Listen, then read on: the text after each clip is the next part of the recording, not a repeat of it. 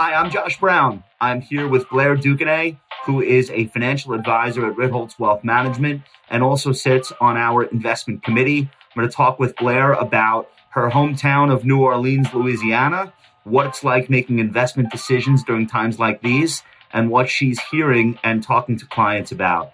Let's see what's happening. Stick around. Welcome to the Compound Show podcast. Each week, we let you in on some of the best conversations we're having about markets, investing, and life.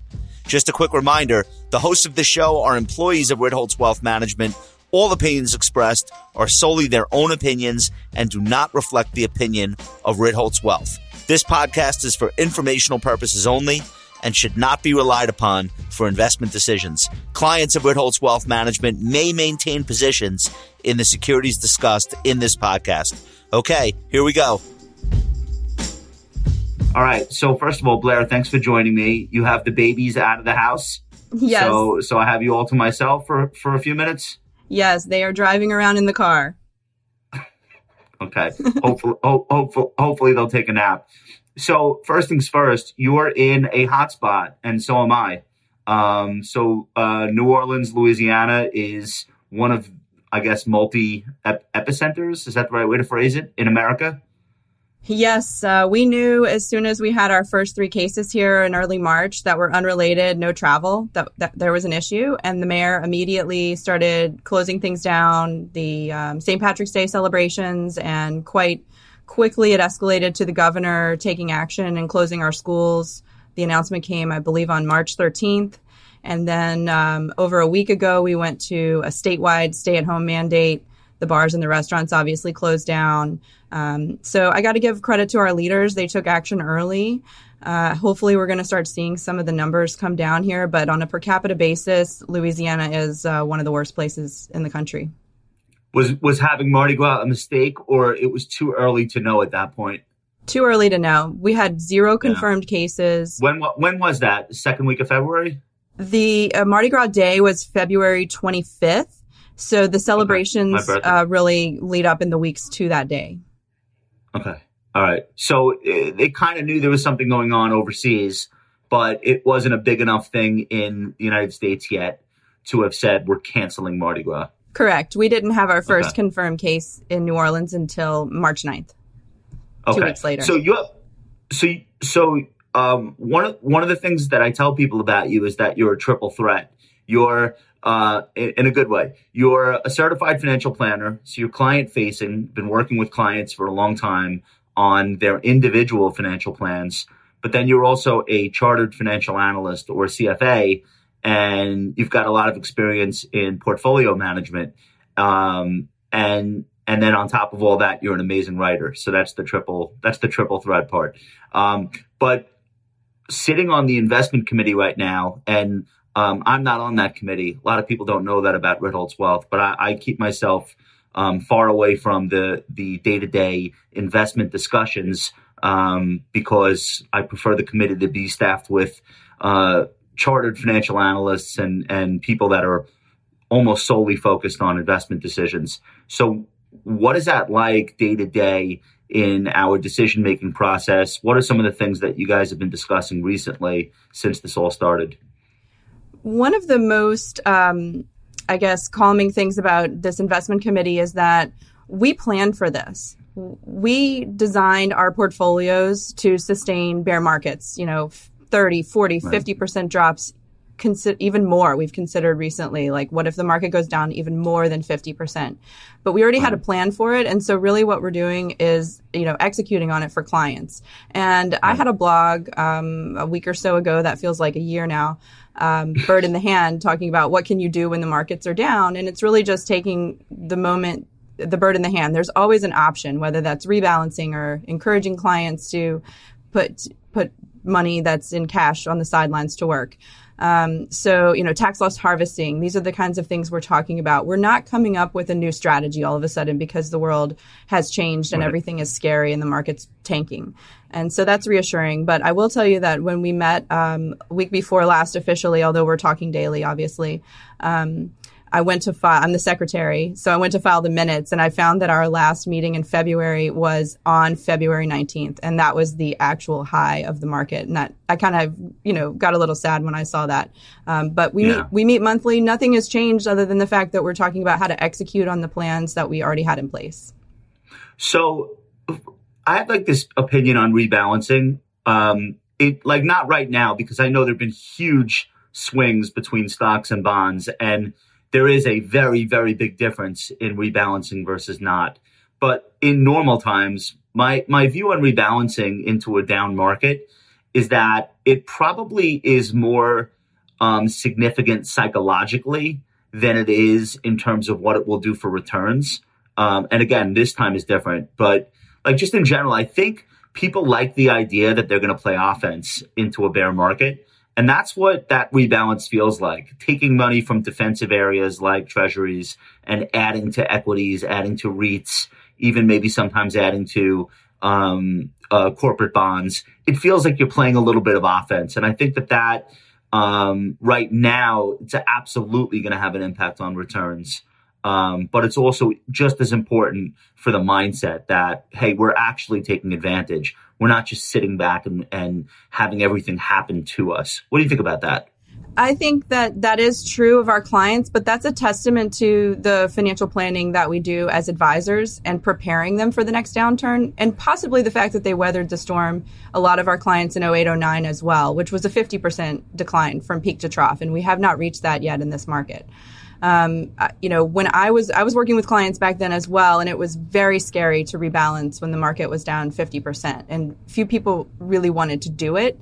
And so maybe it's a combination of having experienced one or two bad markets as investors before, knowing that they saw it come back. The financial planning that we do, letting them know right off the bat, look, if there's a 2008, 2009 type market decline, here's the percentage that this portfolio might be down. Here's the dollar amounts that this portfolio might be down, and talking to them about the reason for rebalancing.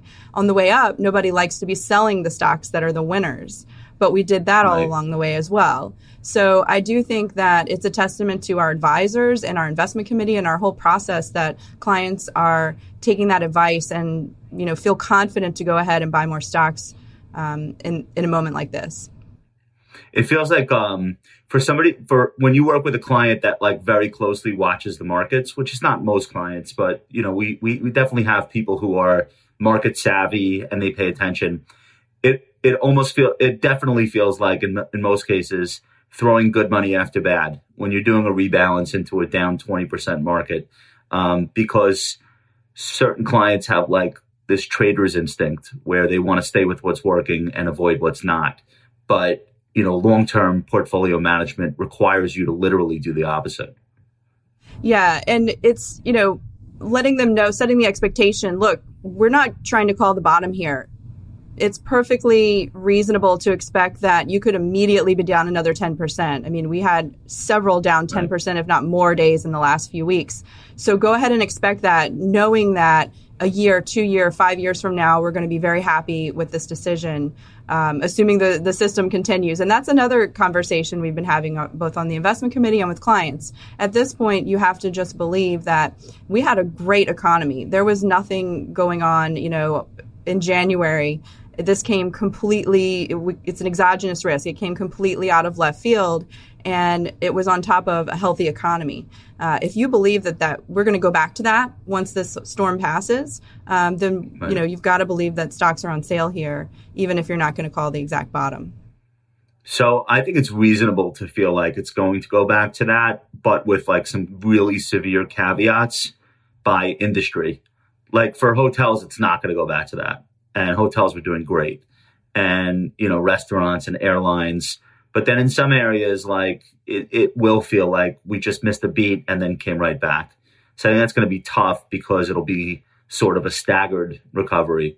But I think clients by now understand that. Like what kinds of conversations are you having with clients who are local, who are in one of these hotspots like you and I are? What are their feelings about the length of time for getting back to normal? Yeah, all of us are really drinking through a fire hose, and this is an experience that nobody who's alive today has any precedent for. Nobody can understand how serious a disease like this can upend our whole society. And, clients who live in the area really are talking about their families and their health more than anything.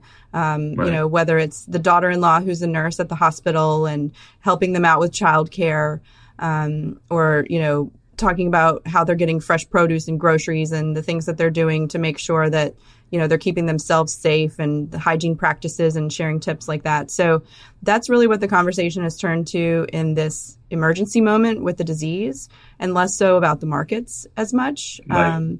But without a doubt, that's a good thing, though, that like people are more focused on the thing that's most important. Like, it doesn't matter what your portfolio returns are if you have COVID-19. Like, it's definitely the priority. Obviously. Yeah. And half of our revenues, in the city of New Orleans come from tourism. So we're going to take a hit. Right. We already had the city administrative official on 2 weeks ago talking about making cuts to non-essential services because we're already seeing those hotel taxes drop off. So it's not going to be as simple as just going back to where we were. But we still have the same consumers with essentially the same dollars. Hopefully, a lot of the people who have been laid off will be helped out and made whole. But yeah, it's going to be a rough ride from here on out. But I'm just, we got to get through this. We got to stay positive. And that's kind of the message that I have to clients and they have back to me. Yeah, I was saying before, it's one day at a time. I'm just having trouble remembering what day it is. I know. Is it still March? It's today is March 87th. Yeah. So we're almost halfway through the month. Listen, you're doing a great job. Really great to check in with you. I know you're doing a great job for your clients. That's like our most important function right now. The investment committee stuff, really appreciate you guys being in constant touch with each other. And we will see the other side of this, and it'll I think help us not take the little things for granted anymore. So at least that's the way I'm thinking about it. Blair, thank you so much. Guys, if you're not reading Blair's blog, it's called The Bell Curve, or it's blairbellcurve.com, and the blog is called The Bell Curve, and it's awesome, and you're doing great work there. We'll link to that below. Let us know what you think, what's going on in your neck of the woods. Are you in a hot spot? How are you coping? We love your feedback. Go ahead and give us a like, subscribe to the channel if you haven't already, and we will be back. Thanks for listening. Check us out at thecompoundnews.com for daily investing and market insights. You can watch all of our videos at youtube.com/thecompoundrwm. Talk to you next week.